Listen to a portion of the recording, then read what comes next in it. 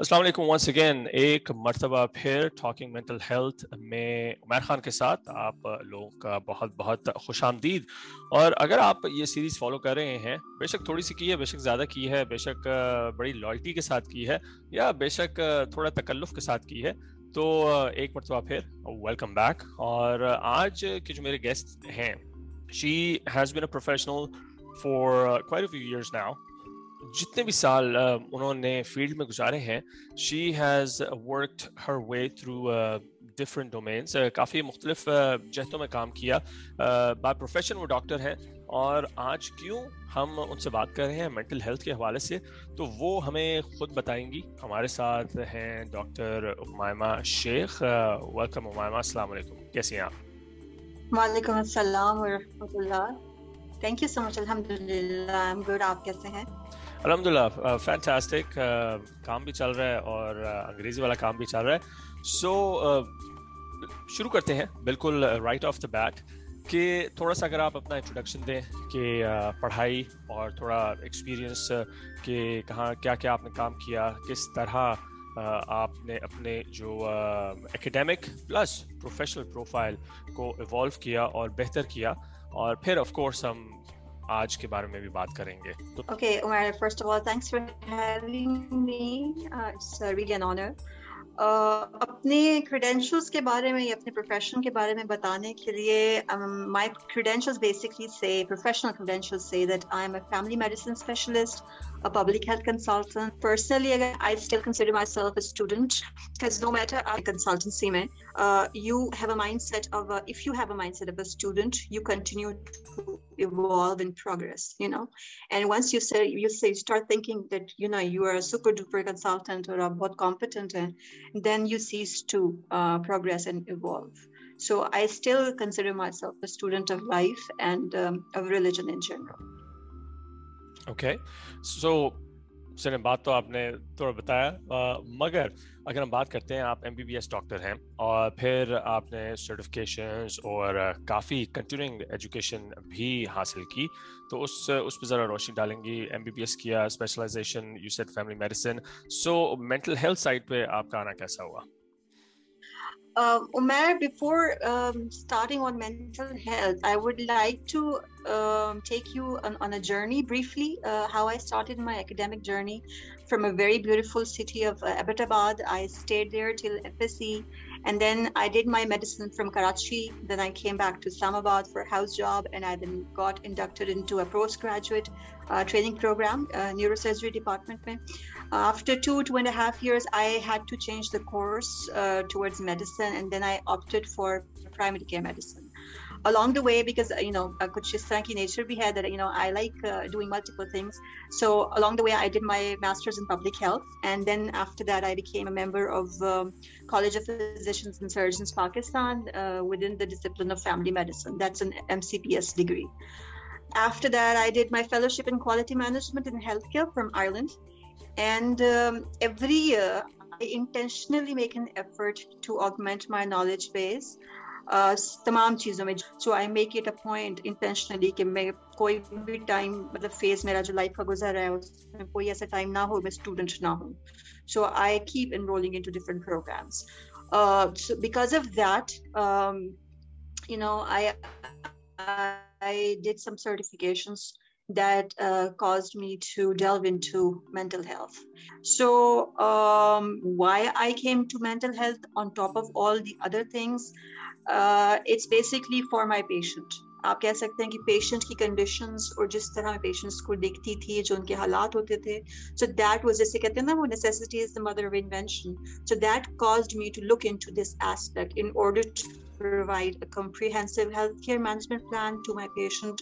But in fact, it's for my own capacity building कि मैं जब किसी पेशेंट को कोई मेडिसिन लिख के दे रही हूँ, especially for mental health, for example, कोई एंजाइटी के साथ आया है, कोई डिप्रेशन के साथ आया है, किसी की डायबिटीज चल रही है तो उसको साथ में डिप्रेशन भी है, because we tend to see कि chronic diseases में डिप्रेशन तो एक पार्ट आ ही जाता है. Trying to implore and explore कि why my patient, जिसको मैं पिछले 10 साल से देख रही हूँ, all of a sudden, why is she behaving in a certain way? Why is she depressed? Why is she anxious? Why उसके बच्चे मुझे बता रहे हैं कि मदर बहुत difficult patient बनती जा रही हैं. اینڈ جب ان سے بات کی جائے تو ان کی آنکھوں میں آنسو آ رہے ہیں. And you know just in order to at times ہم یہ ہوتا ہے کہ ہم میڈیکیشن اس لیے لکھتے ہیں یا گھر والے پیشنٹ کو اس لیے لے کے آتے ہیں جن کو اینٹی انزائٹی یا اینٹی ڈپریسنٹ پہ ڈال دیں کیونکہ وہ ایز چاہتے ہیں, ناٹ نیسسریلی کہ وہ پیشنٹ کی بینیفٹ کی بات کریں. ان کے لیے کسی ایلڈرلی پیشنٹ کو یا کسی اور پیشنٹ کو سنبھالنا بہت مشکل ہو رہا ہوتا ہے. So at times at times کچھ سینیریوز ہوتے ہیں جب اس میں جسٹیفائڈ ہوتا ہے میڈیکیشن دینا انزائٹی اور ڈپریشن کی. لیکن ہیونگ سیڈ دیٹ, جب میں وہ چیز لکھتی ہوں, میڈیسن لکھتی ہوں, تو at the back of the mind I am fully satisfied کہ I have not left anything out. آپ نے بہت اچھا ایک پوائنٹ ادھر ریز کیا کہ صرف فزیکل اور مینٹل ہیلتھ کی بات نہیں ہے, اسپرچول بھی ہے اور پورا لائف اسٹائل کی بات ہے. اور جو تھوڑی ہماری بات چیت ہوئی leading up to this conversation, اس پہ you mention lifestyle modification 360 degree approach. تو اس پہ اگر آپ تھوڑی روشنی ڈالیں, آپ نے اسپرچول کو ذرا مینشن کیا, تو اگر جو لوگ سن رہے ہیں, جو لوگ دیکھیں گے, ان کے لیے تھوڑا ایکسپلین کریں کہ آپ کیا مطلب ہے اس کا لائف سٹائل ماڈیفکیشن 360 ڈگری, تھوڑے آسان الفاظ میں, مجھ سمیت میرے جیسے جو لوگ ہیں جو سمجھنا چاہتے ہیں. تو what is this lifestyle modification اور 360 ڈگری؟ کوئی بھی آپ کی بیماری ہے اس کو میں ایک 360 ڈگری کے اینگل میں کیسے مینج کر سکتی ہوں.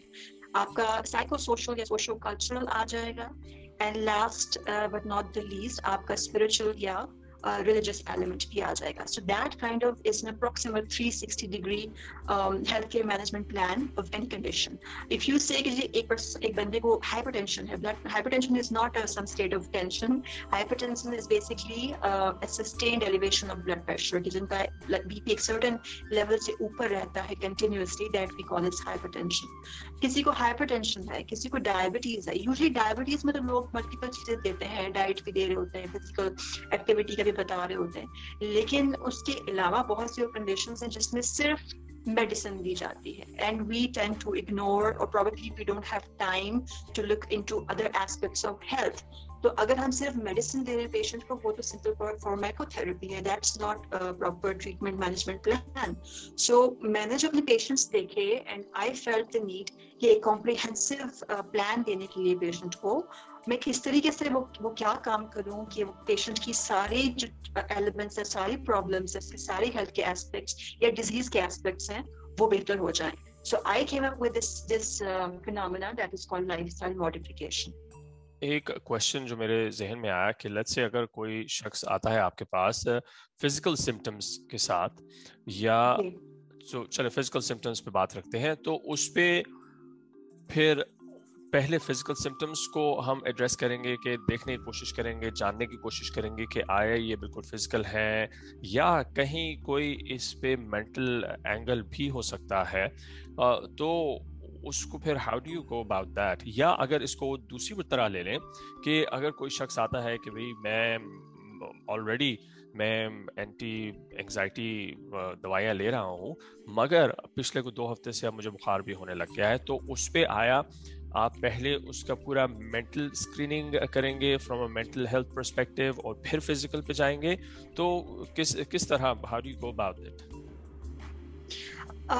اس میں یہ ہوتا ہے کہ جیسے بھی آپ نے بتایا نا کہ اس نے وہ آلریڈی ایک چیز لے رہا تھا, میڈیکیشن لے رہا تھا, تو اس کو ہم اپنے میڈیکل کی بہت ٹرمینالوجی میں جیسے ہسٹری پیشنٹس لے رہے ہوتے ہیں تو ہم کہتے ہیں patient is a known patient of anxiety, ٹھیک ہے, on medication so and so, and now he has approached me with these chief complaints. For example, جیسے آپ بتا رہے ہیں کہ وہ بخار کے ساتھ آئے, کسی بھی اور وجہ کے ساتھ میرے پاس آئے, تو سب سے پہلے تو ٹاپ پہ وہ چیز ہوگی جس کی وجہ سے وہ میرے پاس آیا, ٹھیک ہے. وہ تو انزائٹی اس کو ہے, وہ اس کو لے بھی رہا ہے, پتہ نہیں وہ مینج کیسے ہو رہی ہے, پراپرلی ہو رہی ہے نہیں ہو رہی, that comes on the lower points. لیکن پہلے وہ چیز ایڈریس ہوگی جس کی وجہ سے the cause that brought him here to me, پہلے وہ ایڈریس ہوگی.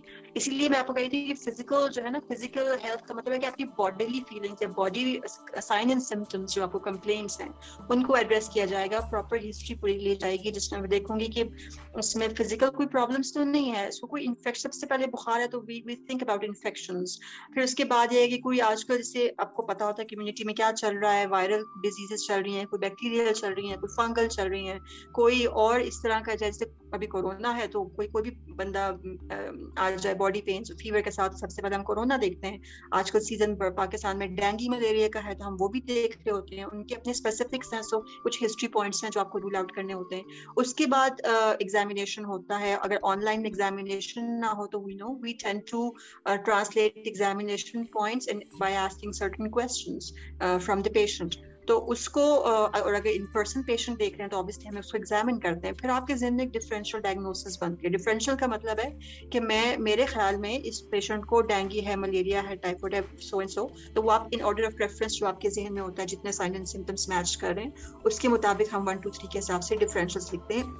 उनकी जब सब चीज़ें आ जाती हैं और फिर पेशेंट ने जब आपको बताई होती हैं सारी प्रॉब्लम्स, उसमें हम बेसिकली डिजीजेस को शेल्विंग करते हैं कि सबसे प्रायोरिटी पे क्या है.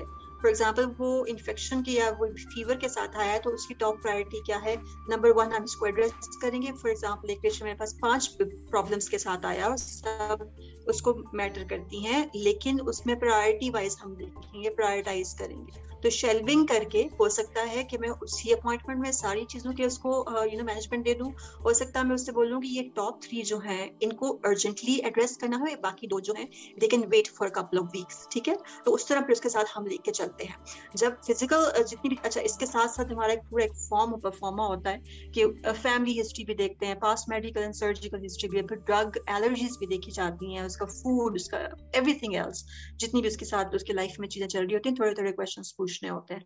तो when I am sure and I get the reports, वो फर्स्ट उसकी ट्रीटमेंट के बाद उसको मेडिकेशन दी जाती है. देन अगर मुझे लगता है कि नहीं ये मैंने फिजिकली सारी चीज़ें रूल आउट कर ली हैं, इस पेशेंट को साइकोलॉजिकल इवैल्यूएशन की ज़रूरत है, देन नेक्स्ट सिटिंग में we go towards psychological screening.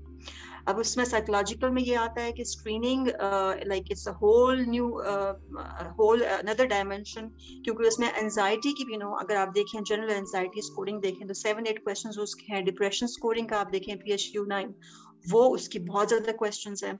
तो वो जो भी आपको साइन एंड सिम्टम्स से पता चलता है कि इस पेशेंट को ये हो सकता है तो आप उसकी स्क्रीनिंग करते हैं. And depending upon the severity, क्या आपने उसको प्राइमरी केयर पे मैनेज करना है या आपको लगता है कि आपने उसे कंसल्टेंट ट्रीटमेंट के लिए भेजना है या रिहैब और इंस्टीट्यूशनलाइज करना है. फॉर एग्जांपल कोई अगर पेशेंट आया बाइपोलर डिसऑर्डर या मेनिक कंडीशन में जा रहा है तो उसको मैं घर पे या कोल्ड OPD में तो ट्रीट नहीं करूँगी, उसको तो इंस्टीट्यूशनल हेल्प चाहिए तो उसको रेफर कर दिया जाएगा. तो इस तरह चीज़ों को रूल आउट करते करते we move across. Okay, so इस पे जो मुझे एक चीज़ समझ आई है कि ये ज़रूरी नहीं है कि कोई भी फिज़िकल सिम्टम जो है वो फिज़िकल बीमारी की वजह से मौजूद हो. ऐसा भी हो सकता है काफ़ी मर्तबा कि जो फिज़िकल सिम्टम्स हैं वो आपकी ज़हनी नफ्सियाती जो पेचीदगियां हैं, परेशानियां हैं, उनकी वजह से भी हो सकते हैं. सो किस हद तक ये बात दुरुस्त है, क्योंकि हम लोग इस चीज़ को बहुत ज़्यादा नज़रअंदाज करते हैं, इग्नोर करते हैं कि यार नहीं यार बस थोड़ा सा काम का प्रेशर है, थोड़ी सी स्ट्रेस है तो बस इसीलिए लगता है मेरा BP डाउन है. तो इसको किस हद तक हमें इन चीज़ों पे ध्यान देना चाहिए और ये किस हद तक ख़तरनाक साबित हो सकती हैं आगे चल के कि सिम्टम तो आपका फिजिकल है मगर पीछे बैकग्राउंड में उसका जो असल वजह है या असल प्रॉब्लम है वो मेंटल है. उमर, इसमें यह है कि जैसे फॉर एग्जांपल कोई बंदा कह रहा है कि मुझे एकदम से मेरा जिस्म कांपने लग जाता है और मैं मुझे समझ नहीं आती है और मुझे एकदम डर भी लगता है और दिल की धड़कन बहुत तेज़ हो जाती है. अब ये सारे सिम्टम्स तो फिजिकल हैं, लेकिन जब मेरे पास पेशेंट आएगा तो सबसे पहले मैं उसको फिजिकल प्रॉब्लम्स ही रूल आउट करूंगी. The purpose of lifestyle modification यही है कि उसमें कोई भी चीज़ जो है वो ऑर्गेनिक डिजीज है तो वो मिस आउट ना हो. अगर वो सीधा चला जाता है साइकोलॉजिस्ट या ऐसे बंदे के पास जिसको फिजिकल चीज़ों की या मेडिसिन की इतनी नो हाउ नहीं है तो प्रॉबेबली वो मेरे साथ हुआ काफ़ी दफ़ा कि शुरू में जब पेशेंट्स में भेजती थी, एक डायबिटिक पेशेंट थे वो ही कंप्लेन्स कि मेरे पट्टे जो हैं वो जकड़े रहते हैं और मेरे बैक पे जो सारा सुन हो रहा है, क्योंकि एक ज़माने में उनको किसी ने एंटी एंजाइटी और एंटी डिप्रेसेंट्स पे डाल दिया था. So people in their family they labelled him कि ये तो साइको पेशेंट है. ठीक है, अब वो साइकेट्रिस्ट या साइकेट्रिस्ट तो नहीं, साइकेट्रिस्ट तो क्योंकि क्लिनिकल मेडिसिन डॉक्टर हैं तो वो they get to know the symptoms, but वो psychologist से लेते रहे और वो बहुत उनकी जो signs है ना danger signs वो miss out हो गए. Basically diabetic patient था, उसकी diabetes जो है वो control में नहीं थी, और diabetes में बहुत सारी ऐसी conditions हो जाती हैं जिसमें आपको इस तरह के symptoms आते हैं जिसको बंदा easily somatosensory या psychological problems declare कर सकता है. So वही बात आती है, कोई patient किसी physical symptom के पास आया तो first step हमें rule out करना है. Patient anxiety के साथ आया, कहीं इसको thyroid का issue तो नहीं है जिसकी वजह से इसको tremors हो रहे हैं, इसको sweating हो रही है, इसकी palpitation हो रही है, वो चीजें सब मैं rule out करके then I come, या फिर मेरे पास कोई इतनी overpowering evidence हो के या वो अपनी पिछली reports लेके आ गया patient के नहीं मेरा सब clear है लेकिन फिर भी मुझे ये मसला हो रहा है, तो then I look into these things. क्योंकि जो behavior pattern और thoughts होती हैं ना, ये इंशाल्लाह हम जब आगे मजीद प्रोग्राम करेंगे, so I will tell you कि thoughts जो हैं, thought patterns कैसे translate करते हैं into physical symptoms. कि वो thought patterns become, you know, go into your, from your brain, they go into the body, आपकी palpitation start हो जाती है, sweating शुरू हो जाती है, tremors start हो जाते हैं, and then you behave in a certain way, या कभी panic attacks हो रहे हैं, कभी panic disorders हो रहे हैं, तो thoughts translate into behaviors and actions. तो वो उसके इर्द गिर्द सारी cognitive behavior therapy जो है वो revolve करती है. इस मौके पे आपने ये बड़ा अच्छा पॉइंट रेज किया है, क्योंकि इसको थोड़ा सा अब एक कदम अगर हम आगे लेके चलें, स्पिरिचुअल की आपने बात की और अभी थॉट्स की आप बात कर रही थी, तो काफ़ी मर्तबा हम ये भी देखते हैं कि जैसे ही हम स्पिरिचुअल की बात करते हैं तो काफ़ी लोगों का ध्यान जाता है कि ठीक है बस नमाज पढ़ लो तो सही हो जाओगे. काफ़ी लोगों से मैंने सुना कि नहीं, अगर हमें बुखार होता है तो हम डॉक्टर के पास जाते हैं, कोविड हुआ टेस्ट कराते हैं, अगर इस तरह की कोई नफसियाती प्रॉब्लम होता है तो लोग कहते हैं कि यार नहीं नमाज पढ़ लो. अब इस पे आपकी थॉट्स असर करते हैं आपके जिस्म पर. स्पिरिचुअल का क्या पार्ट है इस पूरी तस्वीर में? How does spiritual fit in, और उसको आप कैसे लेके चलती हैं या चलेंगी? बिलफर्ज एक पेशेंट आता है आपके पास से आती हैं. देखिए उसमें स्पिरिचुअल या रिलीजियस, हमारा जो क्लासिकल साइकोथेरेपी वगैरह है ना, ये एलिमेंट्स, उसमें अनफॉर्चुनेटली बहुत ज़्यादा इस चीज़ को अवॉइड किया जाता है कि आपने स्पिरिचुअल बिलीव्स को हाथ नहीं लगाना, ये पर्सनल है, सब चीज़ें हैं. मेरी लाइफस्टाइल मॉडिफिकेशन में I intentionally make use of it. I use it as a very powerful tool.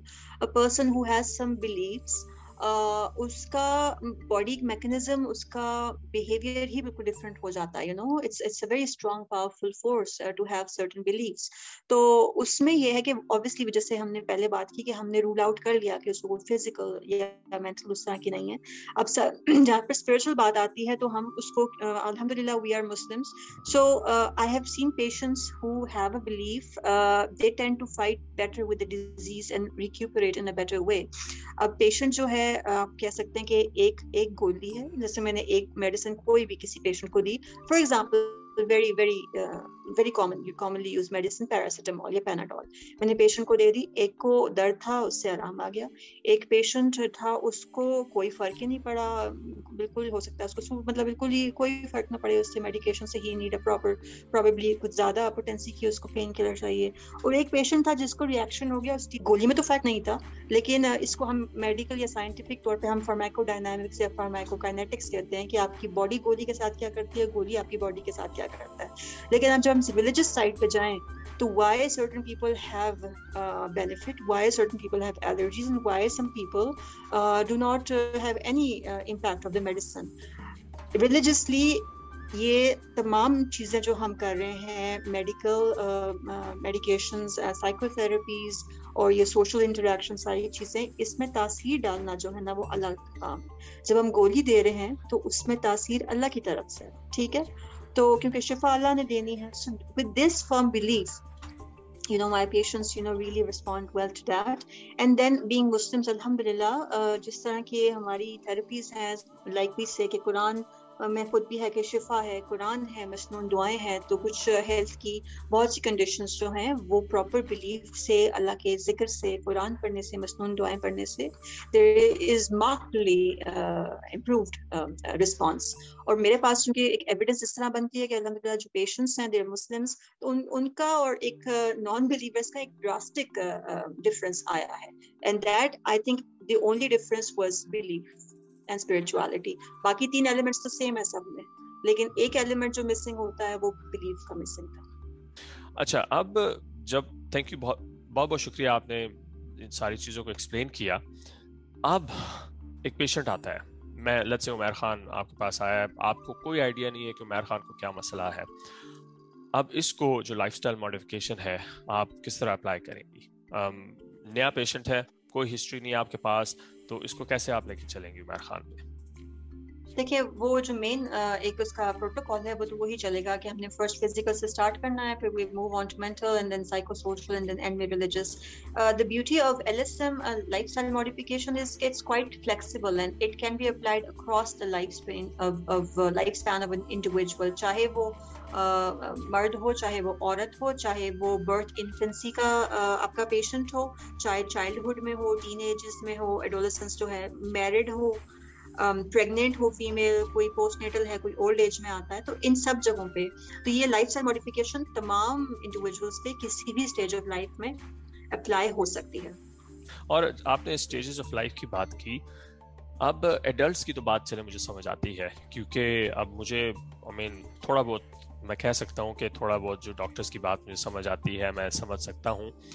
बच्चों की जब हम बात करते हैं, और क्योंकि कितना ज़रूरी है मेंटल कंडीशनिंग, स्पेशली आज कल कि जिस तरह की माहौल में हम रह रहे हैं, बच्चों पर हम इसको किस तरह अप्लाई कर सकते हैं? क्योंकि बच्चों को अपनी बात समझाना, बच्चे अपनी बात समझाना इतने आराम से नहीं कर सकते, तो इसी चीज़ को हम बच्चों पे कैसे अप्लाई कर सकते हैं?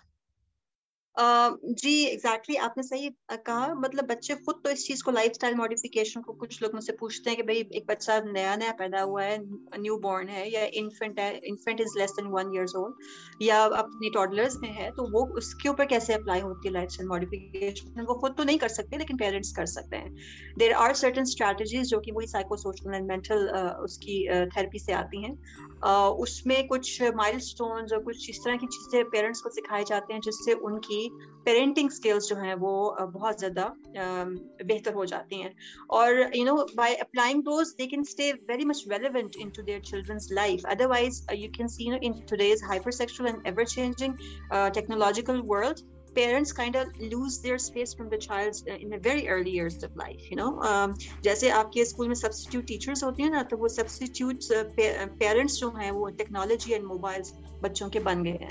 So you tend to the parents tend to lose that space. So basically it's parenting advice जो कि childhood पे और बच्चों की upbringing पे, जिसमें आप उसको early childhood divide कर लेते हैं 0 to 5 years and then afterwards उसमें फिर division आ जाती है कि बच्चा कौन सी age में है और parents को उस वक्त कौन सी कैपेसिटी बिल्डिंग स्किल्स देनी चाहिए.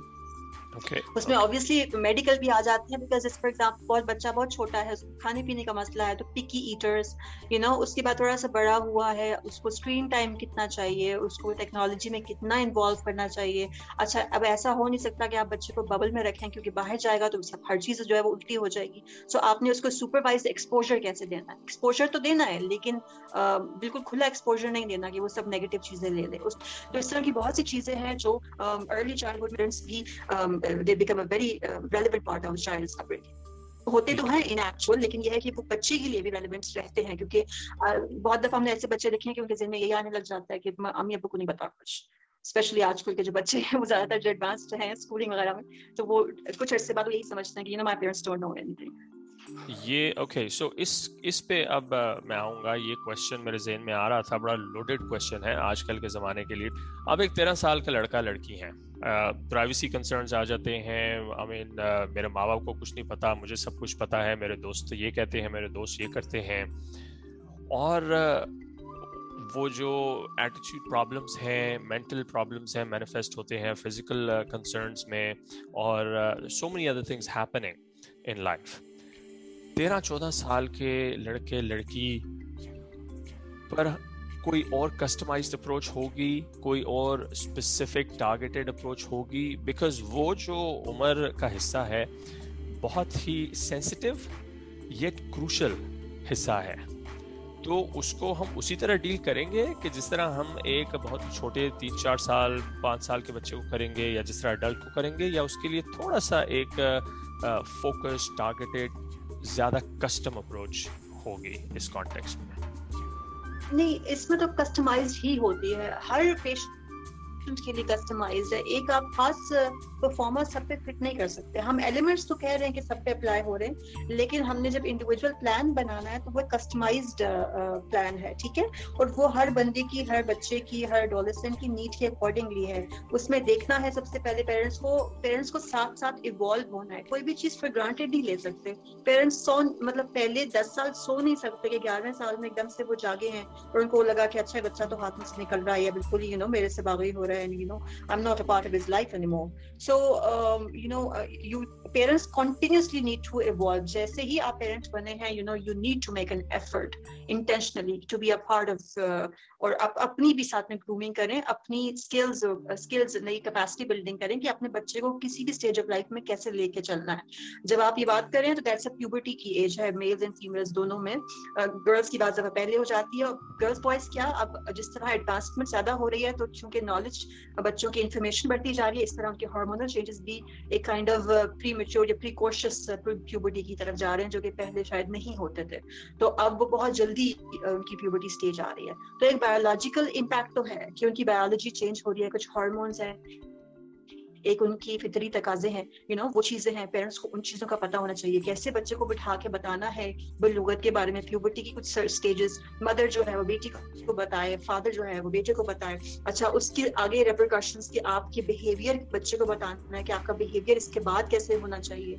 How should you dress, how should you move around in society, what you should do and what you should not do. उस तरह की सेक्सुअल एजुकेशन और बाकी चीजें जो रेपरकशंस है उनके बारे में बात होनी चाहिए.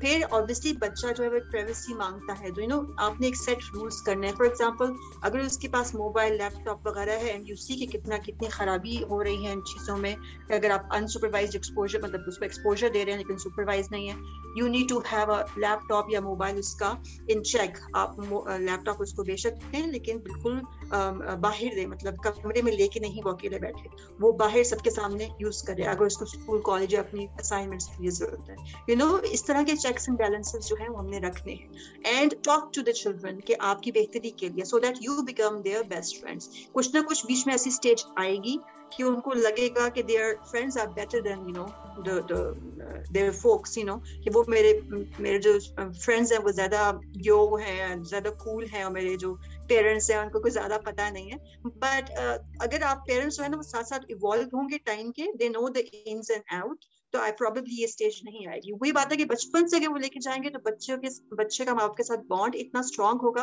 कि he would not tend to think like that. लेकिन हाँ, एकदम से अगर आप जाके हैं तो फिर वो बहुत ज्यादा चैलेंजिंग और बहुत डिफिकल्टी हो जाती है.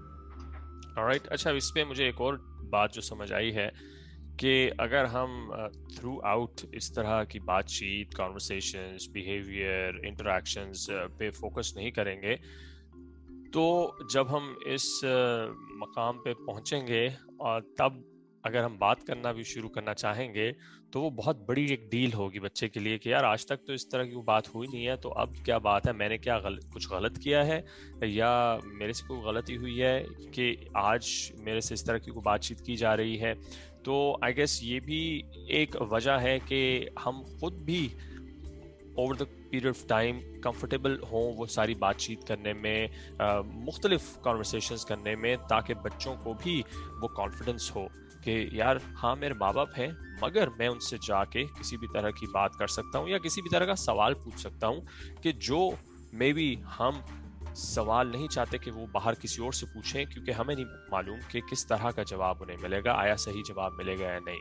तो उस शॉक वैल्यू को कम करने के लिए बहुत ज़रूरी है, जो मुझे समझ आई है आपकी बातों से, कि हम शुरू से इस सारे बिहेवियर को लेके चलें ताकि वो पार्ट ऑफ ग्रोइंग अप हो. जी एग्जैक्टली. और दूसरी बात कि अगर चलें फॉर एग्जांपल किसी को 13-12 इयर्स बाद भी पेरेंट्स को आइडिया हुआ है कि ये पहले करना चाहिए था, तो कोई बात नहीं, उसमें जरा स्ट्रगल ज्यादा करनी पड़ती है, मेहनत ज्यादा करनी पड़ती है. रीच आउट टू प्रोफेशनल्स जो कि आपको आपके बच्चों के साथ थेरेपी देंगे और they can establish the bond that was built in the first place, that should have been built in the first place, लेकिन वो नहीं बना. but never say never. so आप कभी भी बेहतरी की तरफ जो अपना रास्ता है वो स्टार्ट कर सकते हैं.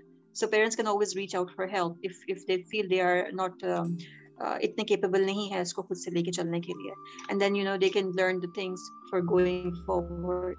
بہت بہت شکریہ امائمہ یا ڈاکٹر امائمہ شیخ. کافی بات چیت ہوئی اور مجھے لگ رہا ہے کہ جس طرح کی بات چیت ہوئی ہے اس سے 4-5 آرام سے جو مختلف سٹریمز ہیں وہ نکل سکتی ہیں کہ جس پہ ہم اور ڈیٹیل میں روشنی ڈال سکتے ہیں. تو آئی گیس آج کے لیے ہم اپنا جو سیشن ہے اس کو ریپ اپ کرتے ہیں. جانے سے پہلے کوئی سننے والوں کے لیے دیکھنے والوں کے لیے کوئی آپ کے جو ایکسپیرینس پڑھائی کسٹمرز نہیں پیشنٹس سے بات چیت کرنے کا جو وقت آپ نے گزارا ہے اس کا نچوڑ 1-2 منٹ میں جو شاید کسی ایک سننے والوں کو کی بھی مدد کر سکے تو اس پہ کیا کہنا چاہیں گے اور اس کے ساتھ پھر ہم ریپ اپ کرتے ہیں. اپنی لائف کو اس طرح ڈیزائن کریں کہ وہ گولز آپ کے بالکل سامنے رہیں, تو اس کو دیکھتے ہوئے آپ اپنی پوری لائف کی ڈفرینٹ فیزز آف لائف کو گزاریں. تو جب تک آپ کے گولز آپ کے سامنے رہیں گے, ہر بندے کا انڈیویجول ہوتا ہے, وہ آپ کی لائف کے گولز بھی ہو سکتے ہیں, وہ آپ کی آخرت کے گولز بھی ہو سکتے ہیں, وہ کمبائنڈ گولز بھی ہو سکتے ہیں. تو آپ اگر ان گولز کو لے کے چلیں گے اور ایوالو کرتے رہیں گے with time and with need, تو probably you will tend to go toward success انشاءاللہ. فینٹاسٹک. اور اس کے ساتھ میں جو پوری بات چیت سے مجھے جو ایک چیز سمجھ آئی ہے کہ it's never too late to start, مگر کوشش کریں کہ جلدی کوئی کام شروع ہو جائے. مگر اگر آپ کو آج بھی خیال آیا کہ یار مجھے چاہیے کہ میں اپنے بیٹے سے بیٹی سے بچوں سے بات چیت کروں یا کسی اور کانٹیکس میں کسی بھی شخص سے بات چیت کروں, تو ہم شروع کر سکتے ہیں.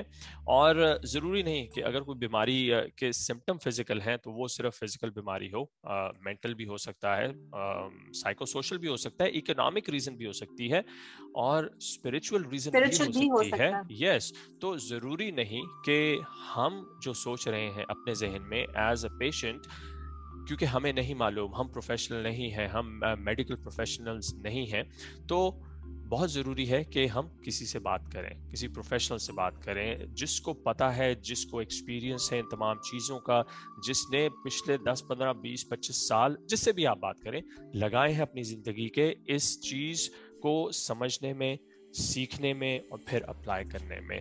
تو کوشچن ضرور کیجئے, کیونکہ ایک سوال کرنے سے 2 چیزیں ہوں گی, یا تو آپ کچھ سیکھ لیں گے یا آپ کو یہ پتہ لگ جائے گا کہ اس قسم کے سوال کے جواب کے لیے ہمیں کسی اور شخص سے کنیکٹ ہونا پڑے گا, تو آپ کا ایک اور دوست بن جائے گا, ایک اور مینٹور بن جائے گا. کیونکہ جتنا سیکھ سکتے ہیں ہم اس ایک چھوٹی سی زندگی میں ہمارے لیے اتنا ہی اچھا ہے, اور ہم اپنی آنے والے جو جنریشن ہے اس کو زیادہ سکھا سکتے ہیں. اسی تھاٹ کے ساتھ, سوچ کے ساتھ میں ایک دفعہ پھر بہت بہت شکریہ ادا کروں گا doctor امائمہ Sheikh. Thank you very much, آپ نے اپنے مصروف اسکیڈول سے ٹائم نکالا, اور دیکھتے رہیے عمیر خان کے ساتھ ٹاکنگ مینٹل ہیلتھ. کوئی کویشچن ہو تو پلیز ضرور کامنٹ کیجیے گا, تاکہ اگر کوئی بھی کویشچن کو ہم ایڈریس کر سکتے ہیں, کسی کا بھی بھلا ہو سکتا ہے, بے شک وہ کویشچن آپ پوچھیں بھلا کسی اور کا ہو, تو آپ کے اکاؤنٹ میں وہ صدقہ جاریہ جائے گا. تو تھینک یو ویری مچ, اپنا بہت بہت خیال رکھیے گا. اللہ حافظ.